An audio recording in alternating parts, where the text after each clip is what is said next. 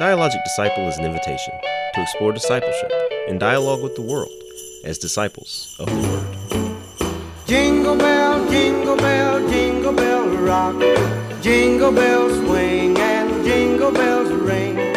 Snowing. Hello and welcome to another episode of the Dialogic Disciple podcast. My name is James and I'm here with Nicholas. Nick, how you doing today? I'm having a great day. Merry Christmas, James. Merry Christmas, brother. This will be our last podcast before the Christmas holiday. So it's appropriate for us to recognize the birth of Jesus Christ today. Praise God. Praise God, indeed. How are you doing? How's your Christmas season going so far? Your Advent season, I should say. So far, so good. I was wondering if I was supposed to say like Happy Advent or something instead of Merry Christmas. No. We kind of we play fast and loose with the holidays these days, but So far, so good. Good. You know, we're recording this a little bit before the kids have their Christmas break. Yeah. But everybody's home learning virtually. I know a few schools had to do that, trying to keep from getting the Rona. Yeah, just heading into the holidays. Yeah. We're supposed to see my parents this weekend, and Okay. you know. Where are your parents at? Where are they coming? Are they coming to see you? No, we'll drive down to see them in McDonough. Okay, cool, excellent. Kiefer's been on the Zoom kindergarten all year long, so nothing's really changed for her. But she has next week off, and got the holidays coming up.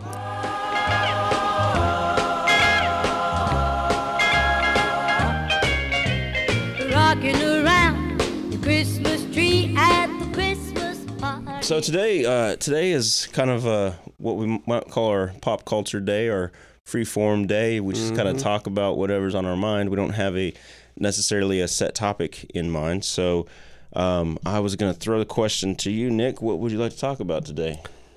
So I had a thought yesterday. Kate and I are sitting, as we often do, after eating dinner, watching TV. And we also do a little bit of scrolling, on the social media platforms to see what's going on. Yeah. And she read me a little thing about kind of from Mary's perspective on the Nativity. Okay. And, it was intended to be funny, but also it did make me think about how much that goes on around the Nativity set and just kind of some Christmas carols in general and things that we do and think about Christmas that maybe are more mythology than we realize. And by mythology, you mean they're not historical? Yeah. It's not the way it actually happened. Yeah. Okay. So, like, the go-to in this case was the little drummer boy. Oh, right. Yeah. Okay. No little drummer boy recorded in Scripture. That's true.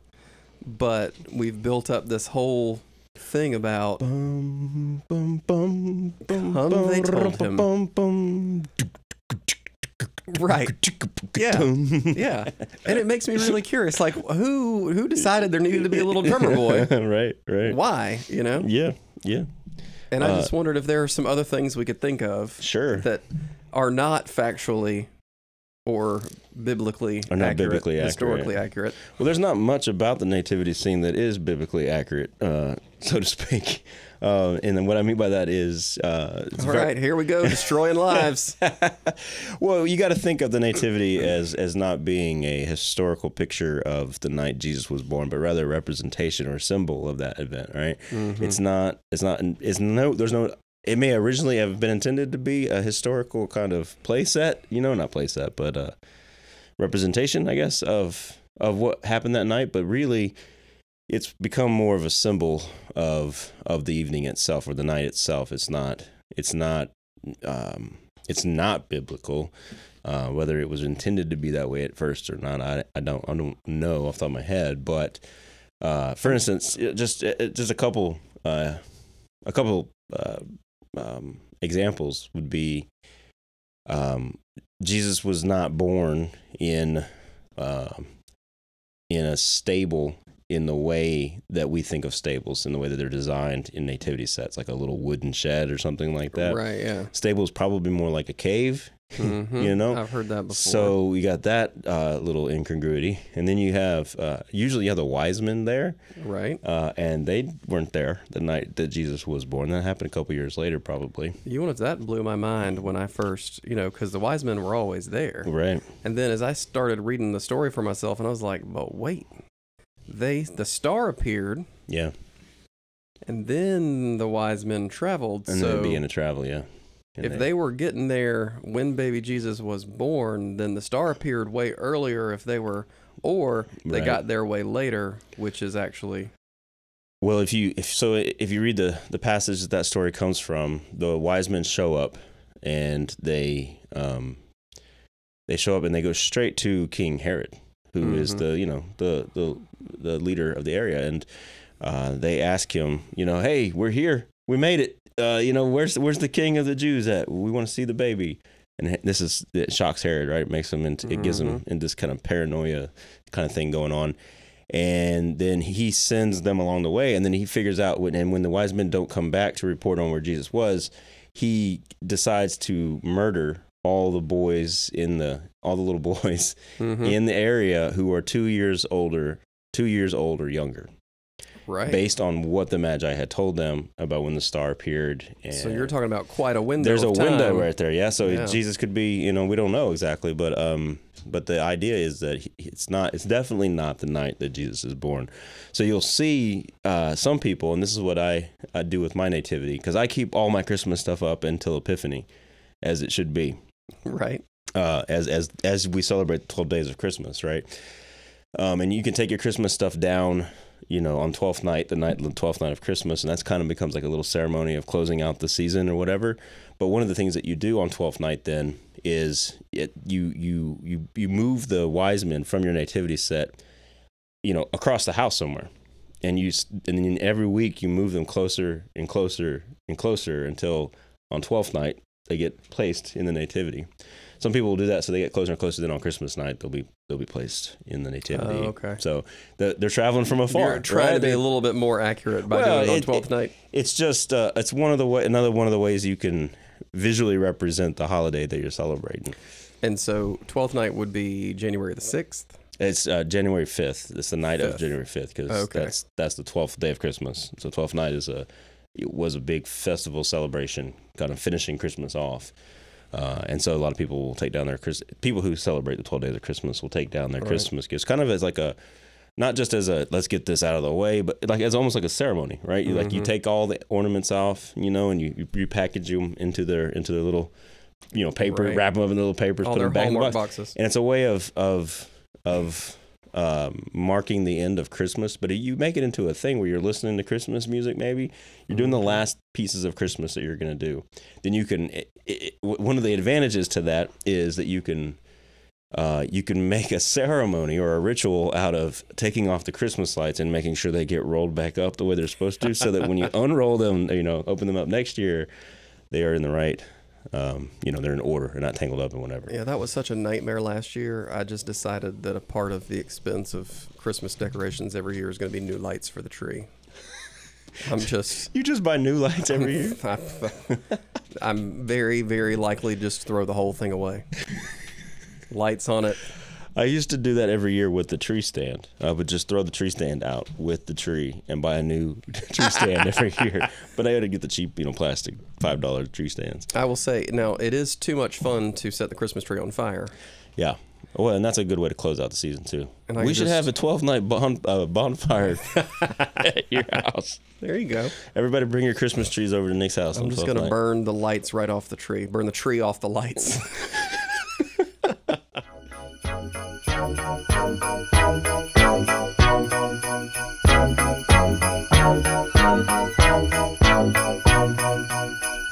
The mood is right, the spirit's up.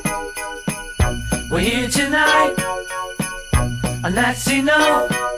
Simply having a wonderful Christmas time. Simply. The other thing that has struck me has been like the children's stories. Like there's got to be now this mountain of Christmas themed books about Christmas. And so, I read a story to Flint every night for bedtime, Kate or I. And he's got a story we've been reading that is about all the animals in the stable singing their song to baby Jesus. Okay. All right. Also, very biblical. Right. And, the sheep and the goats and the cow have a pretty song, but the donkey's song is it's a donkey. Have you ever heard a donkey? I have, yeah. Oh my gosh. Yeah. So I make a really heinous noise for Flint when I read the story, and he laughs And he laughs. and baby Jesus smiles and welcomes the donkey in. And that's the story. And I'm kind of like, Is that part of the story that he has a heinous song? Like that his that it's a loud, noisy. It's not just you making Yeah, it. yeah, Okay, all right. And so the donkey is embarrassed of his song because, Right. Because and I'm kind he's of a like, donkey. where are we going with this? Like, Well, what's the moral of that story? That Jesus loves everybody, yeah. even if you can't sing.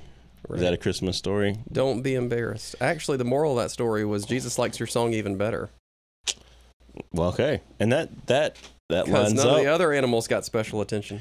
So that I guess you're right that there's this like proliferation of Christmas stories, and not just Christmas stories. There's always been proliferation of a lot of Christmas stories, right? There's always like the Grinch, and there is all these Christmas movies that we watch like Die Hard, and Like Die Hard. exactly right.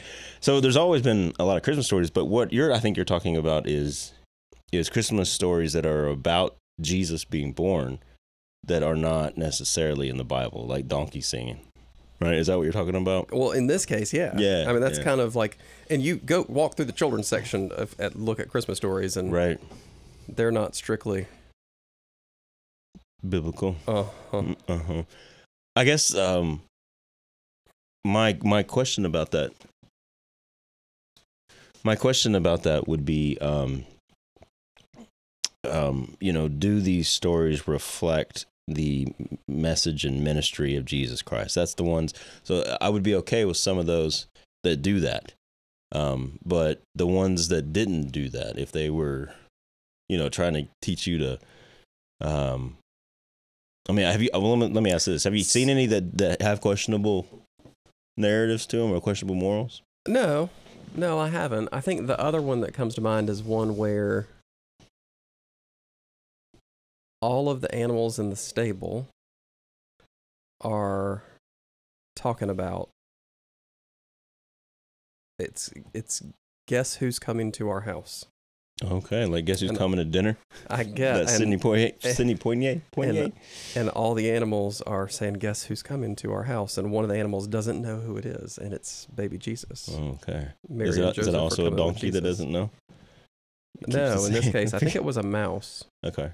So everyone else knows.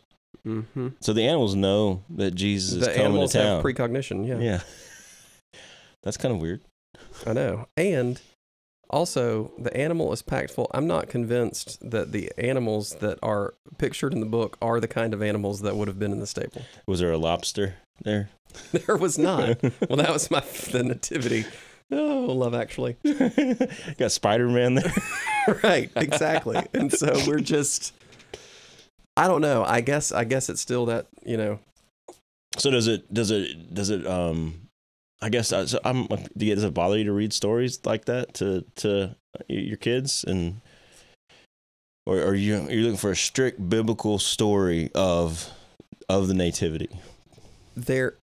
It makes me aware of the fact and wonder about what other things are out there like that. Yeah. That people take for granted is the story without really considering whether or not it was the real story. Right. Like I don't know that I want fact checkers on children's books, but we build images in our minds of how things happened. Yeah. And they have nothing to do with what actually happened. And so then is what's important really the way it happened? Right. Or the moral of it. Or the Yeah. That's a great question. And I think we do that a lot with all kinds of scriptures, right? We do that with all kinds of stories in the Bible. Like we've said this before, but you think about the Garden of Eden, like what was the fruit that Adam and Eve ate, right? The first thing you think of is an apple, right? But that's not in the Bible. So we don't know, right? Yeah, that's a great example. That's one of those details that we add in to help the story make sense. And so because you have to have some visual image in your head when you're reading the story, right? Mm-hmm. But with the nativity, like I said, there's already, just the idea of a nativity scene is not, strictly speaking, a biblical image. with the wise men, we talked about them. We also, how many wise men are there? There's 3, always 3. Yeah. But we don't know that. That's not what the Bible says. The Bible says there's 3 different gifts that are brought. Right? Gold, frankincense, and myrrh. But there's no mention of how many of these guys show up, right? So we got that. How many shepherds show up? We don't know. There's usually a couple in a nativity set with and they bring the sheep with them or whatever. See, and that's like that's closer to what actually happened on the night that Jesus is born. Right. Shepherds do show up on the night that he's born in Bethlehem. That also comes with, an angel usually that's sitting on the roof or something like that, or maybe a star or something like that, which is not something that happens at the actual scene of the nativity. It happens out in the fields with the shepherds. Angels appeared to the shepherds in the fields, yeah. So it's what it's doing though. What the nativity does is it's a visual representation of the entire story of Jesus' birth as told to us in Matthew and Luke. It gives us a way to kind of represent that in our mind and to have a symbol. It's like the cross, right? When we look at the cross, I can almost guarantee you that the cross that Jesus was crucified on did not look exactly like the crosses that we have up around the church, right? It doesn't look like the Northside cross with its Celtic design, for sure, definitely right? not But that cross still stands for that event, right? Every cross we see in churches and stuff. It doesn't represent. There's a good chance that Jesus was not even crucified on a cross in the sense that we think. He might have been nailed to a pole, So there's ways in which historically our symbols don't match the story historically, but they still represent the event and speak to our faith in that event. Does that make sense? So we have symbols like that all across our faith. I've never seen an accurate representation of what the ark looked like that all the animals got put in the Noah story, right? Well, there were definitely holes in the top for the giraffe to stick its head out of. Right, no, exactly, right? Ooh, Merry Christmas, Christmas comes this time each year. So this kind of the question that you're asking, and this also stretches to the stories as well, because now we're telling stories that are centered around this event that try to get to the meaning of that event, but aren't actually recorded in Scripture. Right. I'm recalling like Dr. Gill's story about the poinsettias, right? And the girl that brought the poinsettias to Christ on the day he was born. Or do you remember that? Yeah. Okay, that's a good one. Well, what about the dogwood blossom? Yeah, I don't know anything about that. You've never heard that? Is that the official tree of Virginia? I know that. So... No, tell me the story. Christ was crucified on dogwood tree. I've never heard that. Oh, that's a fact. I don't think that's true. You've never heard that? I'm almost positive that's not obviously that's not in the Bible, but I don't know. I just assumed it was an olive. He was crucified. I don't know. I've never heard that. No, never heard You've that. never heard that? Okay, so the story from that I remember, and I feel like it's actually there. I have to go back and look. Oh gosh, my mom's gonna be disappointed. You mean actually in the Bible? Yeah. That it was dogwood, and a dogwood tree now will not grow large enough that you could actually carve a cross out of it. Yeah, I can definitely say that's not in the Bible. And the dogwood blossoms look like Christ crucified with the, it's 4 petals, and then there's a crown of thorns in the middle, and there's bloodstained tips on each of those petals. Yeah, that's not going to be in the Bible. I'm telling you that right now. But this is what I'm saying. This is what I'm talking about. Look at that. And you've never heard that before? Obviously, I've never heard that before. It's not in the Bible. If I had heard that, I had totally forgotten that I heard it. I'll tell you that. My family growing up read the Bible, Nick. We didn't read. Well, that's why I'm confused about how this snuck in there. Oh, that's funny.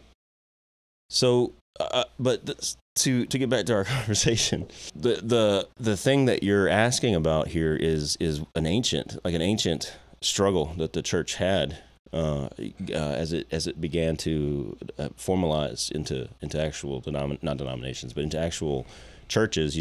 What is an appropriate icon or what's an appropriate image that you can have in the churches to represent these things that can't be represented. You know, is it appropriate to have a picture of Jesus, you know, in the church? Is it appropriate to have a cross in the church? Is it appropriate to have these things that symbolize something, that have meaning, that gives us a visual image of the story, like a stained glass window, right? Right. But that are not historical or even biblical depictions of what actually happened, you know, or what happened in the scripture itself. That's a wrestling. That's a moment of that's a question you have to really wrestle with. Because if the image or the story that you're telling or the showing doesn't match scripture, then what you're saying is that you're saying a couple different things. First of all, you're saying that the meaning of the passage or the meaning of the story is more important than what's actually in the story. And you're also saying that you're confident you know what the meaning of the story is, so that you could tell a story that would You're asserting, right. Which is, the church does this, and that's part of who we've been for a long time. So the question becomes, how comfortable are we with that? As Protestants, I think you and I, people who grew up in a very Protestant background, we favor Scripture over everything else. yeah. So if I think it's that's not in where the Bible, where the question comes from for Right. me is because Absolutely. of my literalist upbringing. so where have you gotten with it? Did you talk to the missus about this at all? Nah, she don't No. worry about this. She don't worry about this kind of stuff.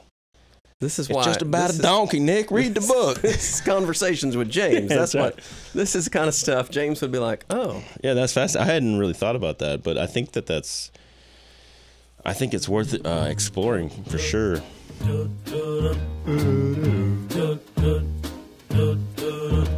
I'm dreaming of a white Christmas. but yeah, I mean that's a handful of things with no rehearsal we've come up with that are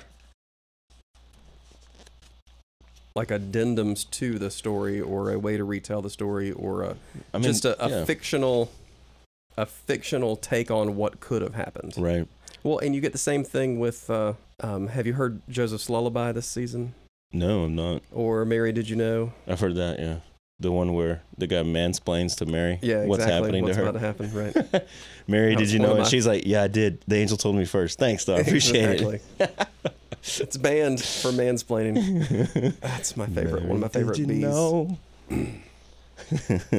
Well, so then Joseph's Lullaby is kind of the same take, but Okay. from Joseph's perspective. Okay, I don't know if I've heard that or not. Really? Oh, it's good. Yeah. check it The out. song that I always try to avoid, but always finds me every year, is that Christmas Shoes Oh song, God, and it gets me every time, man. It's It gets me terrible. every I time. refuse. I try to avoid it every year, but it gets me every time. I made it all the way finds me. through at one time, but nope, never again. It's so sad. Exactly. I don't do I sad. don't want to be sad at Christmas. Yeah. Yeah. You know, that's Um, one of the things I get a hard time for around here is I'm not terribly pastoral. I don't know how to respond to people in grief. Yeah. Well, And so Christmas shoes, man, I can't deal with those can't feelings. do it. Can't do it. Mm-mm. Sir, I wanna buy these shoes for my mama, please. It's Christmas Eve and these shoes are just hers. So I guess one of the things to think about is, why do we have such a proliferation of different stories, particularly those that are connected to the story of Jesus, and obviously traditions grow and things, stories get told, but do we have these because we're getting bored or tired of the story that we do find in Scripture, like because we just heard it so many times? Is it even worse than that? There may be people out there wanting to profit from this story, and so have come up with all of these different versions, all these different editions and ways of telling the story, so that they can publish those books. And I'll say this is the danger of the rabbit hole. If that is how people are, if we take stories we hear and we adapt stories, we build companion stories to try to contain the essence of the meaning, but we are using symbols that are meaningful to our understanding of the world. Yeah. Say so, like we've talked about cultural adaptations of Christianity across the world. Right. how confident am I that the story that got written down did not go through those That same process. changes? Yes. Well, we'll definitely cut this out, but I'll tell you that it did go through those same changes. I mean, I hate to break anybody's bubble, but burst anybody's bubble. that's where, so coming up with our literalist upbringing, right. then you say, well, it's just like listening. I don't know what put it in perspective. For some reason this morning, I was listening to Adele. I think it was Adele. Adelaide, I love her. I think it was Adele. It might have been Kelly Clarkson. And she said something like, "It's been 1,000,000 years since we spoke." Well, it hasn't actually been 1,000,000 years. She just picked 1,000,000 years as a way to describe the fact that it's been a long time. It's been a long time. And then I was like, that's like 40 days. Or yeah. So for somebody who was really struggling with that, I would say that trying to historically or factually prove anything in the Bible is going to be a very hard process to do. You're going to find a lot of people who will give you a lot of information that'll make you feel good. Mm-hmm. And if that's what you're looking for, just to kind of prove it to yourself, then I'm just going to ask you, like, why don't you just believe, have faith, right? But beyond that, I would say this. What the virgin birth is trying to tell us is very important. The meaning in the story is very important, which is that this is God in the flesh. And that's important. It's a special baby. It's a special baby, yeah. 8 pounds, 5 Ounces. ounces, wrapped in golden fleece. That's right. I'll have a blue Christmas without you. I'll be so blue just thinking about you. I think we can, I mean, and we don't have to even go to the virgin birth or the story of Christmas or the nativity to see symbols in our Christmas celebration that mean something important, but that are not part of the original story. I mean, look at a Christmas tree. Yeah. Right. So, and look at a lot of different things, a lot of different. You've mentioned poinsettias. Well, yeah. Mm-hmm. Christmas trees. Is it poinsettias or poinsettias? Because I don't know. It depends on how pretentious you are. Okay, I'm pretentious, so I go poinsettia. Poinsettia. Poinsettia. Candy canes. Candy canes. Santa Claus, Santa Claus. the big man himself. Yeah. Right. Who started out his legend starts out as a Christian saint named Saint Nicholas, right? Who brought gifts to kids in the town that he was in. Really? Also, yeah, he did. Yeah, and he also punched heretics in the face, and he was quite the man. And then you'd have that legend grew from this saint in the medieval times, the Middle Ages, and into the thing that we have today, this legend that we have today, which is just completely secularized. So at one this of point, the but- other stories that I read is the poem "'Twas the Night Before Christmas." Yeah, that's a good one. And we get this depiction of Santa Claus as, the fat, jolly old elf. That's right. And that's not how he started out. No, Right. He started out just as a man, right? Saint Nicholas. Started out as Tim Allen, and slowly became Slowly transformed. transformed. You should have read the fine print. The actual image of Santa Claus that we have today, the one that's very popular, the most popular image we have, is something that was really canonized in Western culture by Coca-Cola, right? In the 1930s, Yeah, I have heard that before. Now there were versions of Santa wearing a red coat and stuff like that, but the image that we think of when we see Santa in our heads, it's from Coca-Cola. So what does that tell you? I mean, what does that tell you about the culture that we live in? That's one of the things I meant when I said we have all these different stories now that are kind of orbiting around the nativity, orbiting around the birth of Christ. Are these stories being told because people really want children to understand the full meaning of what this passage is about?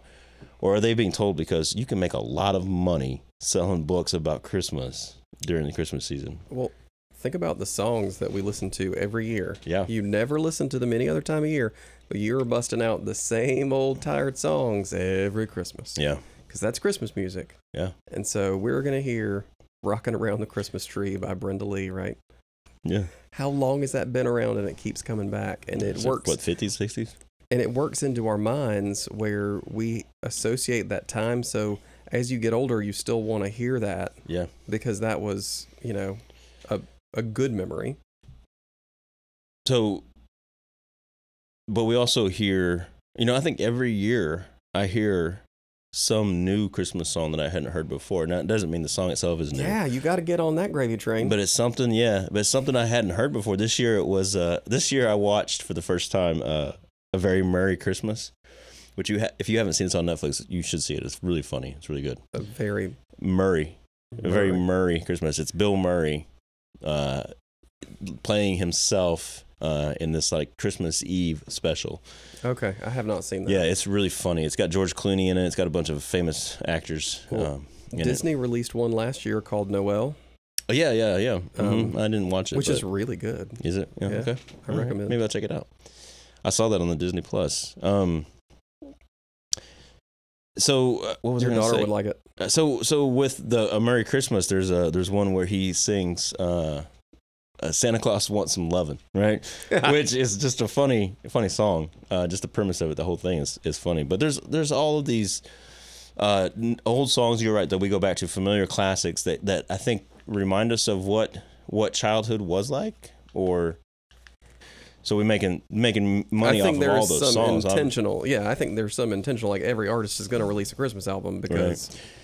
Yeah, you know who I want to hear? I want Bruno Mars to put a Christmas album out. Wouldn't that be amazing? Be sick. It'd be awesome. Yeah, it'd be amazing. He could team up with Timberlake, maybe. It'd be that would be fire. Wouldn't that be amazing? They get Lizzo in there too. Oh, my face just melted. Now we're going. I'd like to see her do I feel like she'd put F-bombs in a Christmas Carol. Yeah, you could have to avoid that. Man, it's Christmas. That little drummer Christmas boy album. drops a beat, man.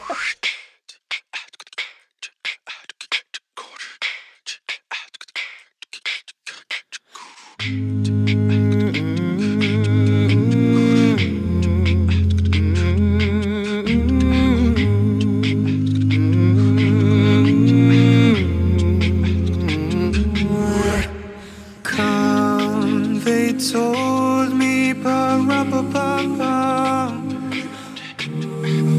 a newborn king to see, pa-ra-pa-pa-pa. So, talking about Christmas music though, and all the other things that we have with Christmas, we have all of these traditions and all of these symbols. I think symbols is what we're really talking about here today. It's these things that represent the meaning. They represent some kind of event, or represent the meaning of Christmas that we have adopted. We call a lot of them secular. I wonder how much thought we put into how these symbols shape our experience of Christmas. Like, would you be willing to celebrate Christmas with your family, go the whole Christmas season, and do nothing but things that were directly connected to the biblical passage of how Jesus was born? So you'd have to cut out Christmas trees. You'd have to cut out, you could probably still have Christmas lights because there are, lights. You'd have to cut out Santa Claus. You'd have to cut out Santa Claus. You'd have to cut out so much. In fact, how much of you would have to cut out all that music that we were just talking about? No Brenda Lee, right? No Bruno Mars Christmas album. No Lizzo. Guest appearance featuring Lizzo. Okay. What would you do that? So would you be willing to cut out all the symbols related to Christmas that don't come directly from Scripture? And that would almost include the nativity itself, if we're being really literalist and staunch about it. Yeah. And what would that look like? Would that be a Christmas full of joy and wonder? Could it be? What would you get from a Christmas like that? I don't. It would seem pretty sterile. Like, you would then create different things based on the actual story. You create your own symbols. Yeah. Yeah. I think that's what would happen. I think you're very right. Because you'd still want a way to mark those days as being different days than the other days. Right. Well, you could still read the Christmas stories in Matthew Sure. and Luke. Yeah. It would be fascinating to do for one Christmas. Take one Christmas and say, this is the year we're going to try this. I think just to kind of understand how much these other symbols, whether they're secular or Christian, how much they contribute to our experience of the Christmas season, how much they bring about that special Christmas feeling that we get. Okay. You know what I'm talking about? Do they contribute to it at such a level that Christmas has been diluted. Yeah. I say diluted Diluted down to a feeling, Right. Rather than the reality. So one of the things that is always tough for me at Christmas is all of these kind of symbolic fictional stories that get built around Christmas traditions Yeah. that focus on Christmas is the season of giving. Christmas is about family. Right. Christmas is about love. Christmas is, and there's a part of me, like in the back of my mind, raging and going, Christmas is about Jesus! Well, Jesus is about family and Jesus is about love, right?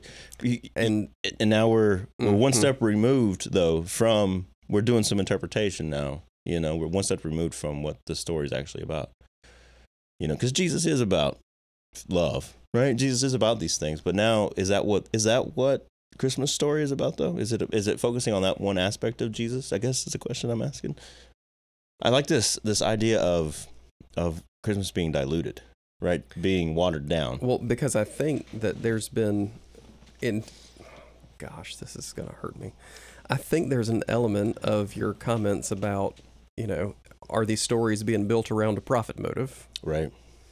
That then, Are they about profit or are they about prophecy? You know what I'm saying? so you dilute it in order to make it more appealing because Jesus as a character is controversial. Yep. And the world can't accept that. Right. And so take Jesus out of it.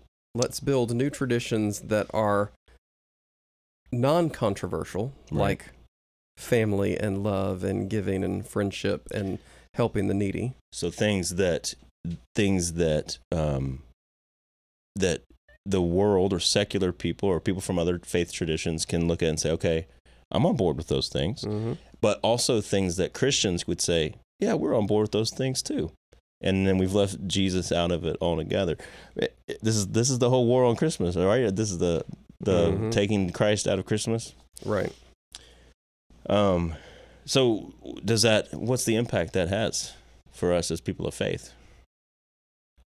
When we dilute it like that and remove Jesus from the story so that we're just talking about these kind of untethered, unconnected ideas of love and peace. So now we're just talking about virtues. Right. We're not talking about a source of those virtues. So this is the conversation. So this is Christmas, and what have you done? Another year over, and a new one just begun. And so this is Christmas. This is the struggle of the Christian church in general. Not just for Christmas, but for our entire year. If we don't get these virtues from the stories that we find in Scripture, then where are we getting them from? Mm-hmm. What does love mean? Love doesn't mean the same thing in Scripture as it does in Love Actually, right? No, it doesn't. So, and love doesn't mean the same thing as it does in the birth of Christ, as it does in Santa Claus even now, right? Mm-hmm. Where are we tethering, or where are we drawing our virtues from? If we're taking the story out of it, we're taking Jesus out of it, out of the Christmas story. We're talking about singing donkeys. Well, I guess that still had Jesus in it, but Well, that did still have Jesus in Yeah. it, and so I'll give that some credit. But at the same time, I'm like, all right, so this kid's going to be thinking that they're singing donkeys, and one day he's going to realize that probably didn't happen, right. and then he'll feel like I lied to him, Well, and it'll just be a whole cycle of cycle of violence that continues on. and therapy and da da da da. Well, I used to being a worry little about stuff like facetious. that, but honestly I think as long as your kid understands how storytelling works, because here's something you said earlier is very important. When you said, like, when I suggested the idea of removing everything that's not from Scripture from our Christmas celebration and just using Scripture, you said that we would just come up with our own ways of doing that, right? We would create our own stories and ways Yeah. of telling meaning. So this is one of the reasons why I have some grace and leeway and some so what we do as human beings is we're meaning making machines, right? And the way that we make meaning is by telling stories. So if we don't have stories to lean on, we're going to tell our own stories. We're going to write our own stories. Mm-hmm. So it wouldn't be long before you were celebrating Christmas, trying to stick to the Bible, but creating your own version of that story. And then it gets added to, and then it gets added to, and you wouldn't even get out of a single generation of the Houston family before you had a story that was removed from Scripture. Now, it's still inspired by Scripture, and the Scripture story is still part of that, but you have much more going on there. And I don't know that that's a bad thing. That's what human beings do. We're designed to do that. As people who are created in the image of God, we are designed to create stories, to create, just like our Father in heaven created us. The question becomes, is it still tethered to, or is it still tied to that original so that's story? The thing. Do you create stories that get so far removed they aren't pointing back to God anymore? Right. And I think we do. I think we do that at Christmas time, but I also think we do that, all throughout the year. We do that. This is the story of our life tied to the story of Scripture. So is that just fallen humanity and rebellion? I mean, that's where it comes from. But I think as Christians, when we talk about being transformed and renewed and not conforming to the patterns of the world, we're talking about what it means for us as a church to try to what it means for us as a church to be faithful to the story that we find in Scripture. Mm-hmm. And part of that is just reading the story. That means reading the Bible. And part of that is making sure that we're telling those stories. And I think that we are able. One of the things we've talked about a few times is kind of the levels of maturity and the stories that we tell at different maturity levels. Really young children, elementary age children. As you get older, the stories we tell change because we start to stress a different part of the story. I do think that there are certain foundational things, so reading the story about the donkeys singing its song to my 5-year-old is appropriate to impress upon him, hey, baby Jesus was a big deal. Even the animals wanted to sing a song to him. But you wouldn't read the same story to Lily, probably. No, definitely not. And one day he'll get old enough to realize that probably the donkeys didn't actually sing a song to baby Jesus, but he'll remember the baby Jesus is a big deal. But it pointed back to baby Jesus. Yeah. One of the things that frustrates me the most is when people build a story. So the foundational level of that story is that baby Jesus was important. And as you get older, then we start to explain why baby Jesus was important. Yeah. Okay. And so I think that's one of the things that as we see kind of Christmas get diluted and we focus on the virtues and not on the source of those virtues, we are failing to understand what incarnate God really means. Yeah. And it's easy to drive by the church and see the nativity scene and stop thinking there. Yeah.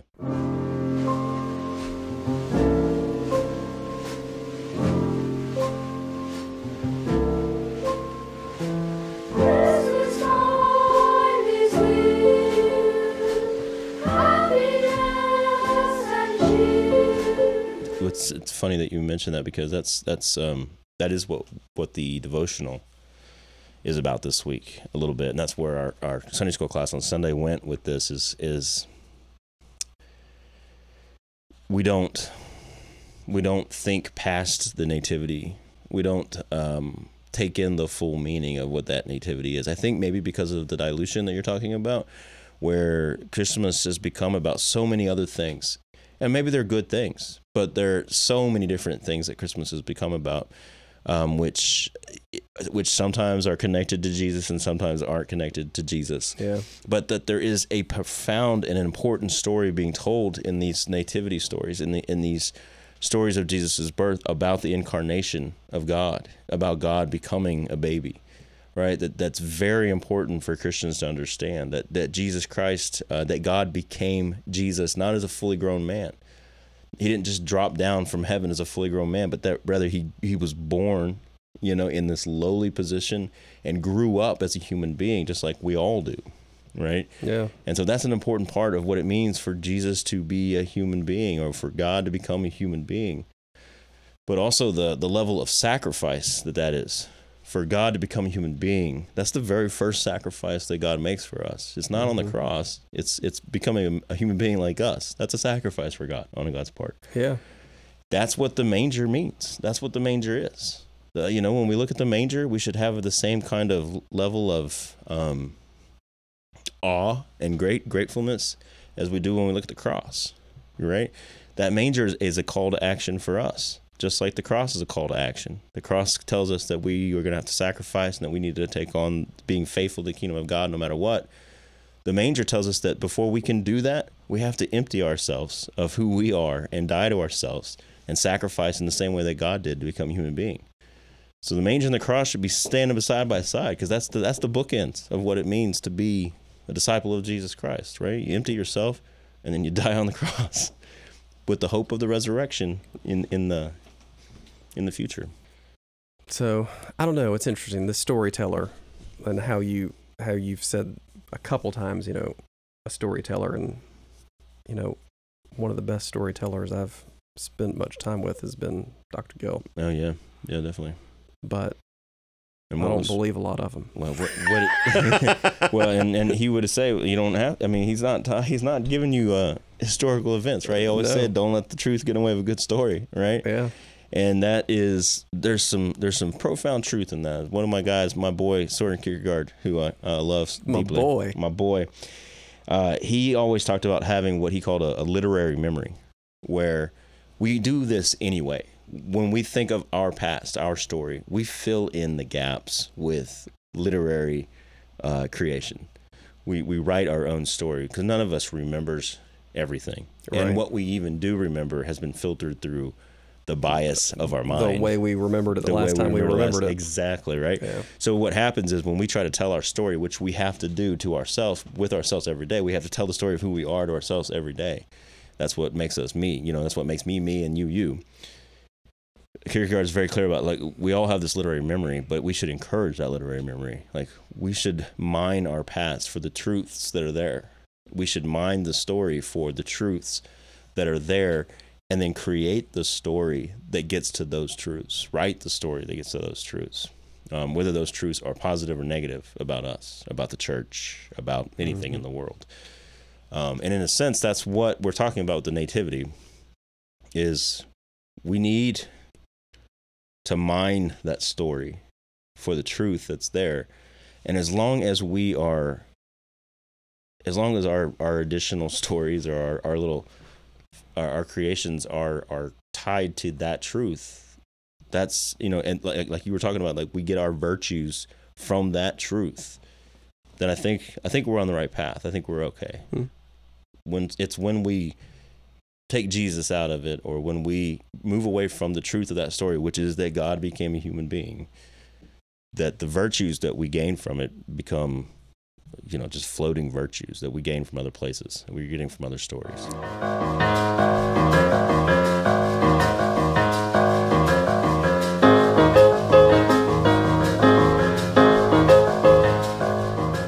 The Christmas season, for me, is kind of powered by the Christmas music.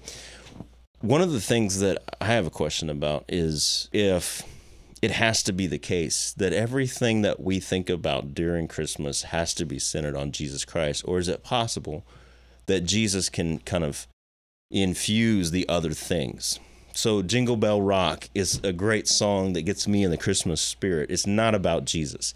But is it possible to infuse Jesus into the feeling that I get when I hear that song? Does that make sense?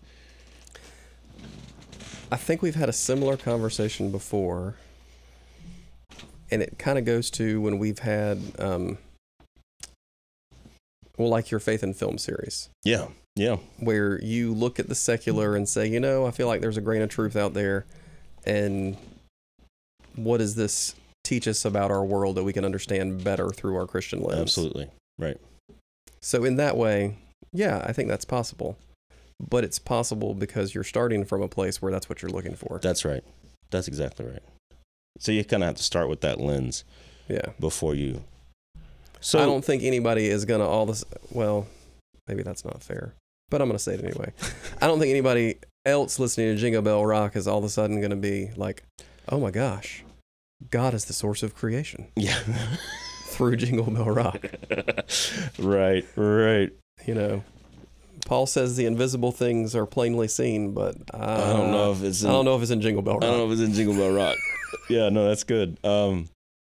That's right. I think so. If we start off as Christians, and that's what this whole podcast is about. It's what Dialogue Disciple is all about. Being in dialogue with the world. If we start off as disciples of the Word, then we can enter into dialogue or participation with the world in its Christmas traditions, as long as we keep our foundation and tether onto the manger, right, and onto the symbol that is the nativity, and the meaning behind Christmas being, that God became a human being, and that we too should also become human beings by following Jesus Christ, because we're a little bit less than human right now.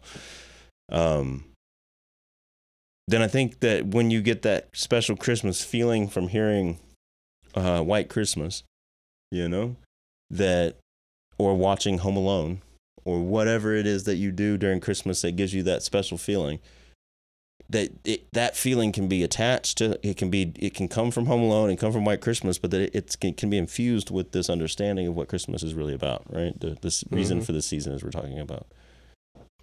What do you have a favorite Christmas carol? Oh, Holy Night. Oh, Holy Night, just right out the gate, Oh, Holy Night. I'm on When I Heard the Bells on Christmas Day, or I Heard the Bells on Christmas Day. Yeah. I haven't heard that one in a while. I'm a real big fan. What do you like about it? I like the lyrics. I like the verses when it says, paraphrasing, the world's a terrible place. That's a great There lyric. can't really be a God. The world's a terrible And then the bells place. ring, and it's like, oh no, God's not dead. God's not asleep. Yeah. That's a great. Okay, I'm remembering this. That is a great Christmas carol, especially for 2020. I love it. And Yeah. so Casting Crowns has a version, and I dig it. We've been going for a long time. Yeah. Well, let's stop and go home. All right, Nick. Great conversation about Christmas, kind of all over the place today, but I think we touched on some important stuff, at least some stuff that's been on our hearts and minds, and that's what this podcast is all about. That's what it is. You have eavesdropped on a conversation with James. Yeah, exactly. That's how it works. So I hope that you and your family have a great Christmas together, and I hope that Northside, I hope that you guys have a great Christmas as well. You got any final words for the people in Northside, Nick? Merry Christmas. Merry Christmas. All right, Merry Christmas, Northside. Don't want a lot for Christmas. There is just one thing I need. I don't care about the presents underneath the Christmas tree. I just want you for my own, more than you could ever know. Make my wish come true.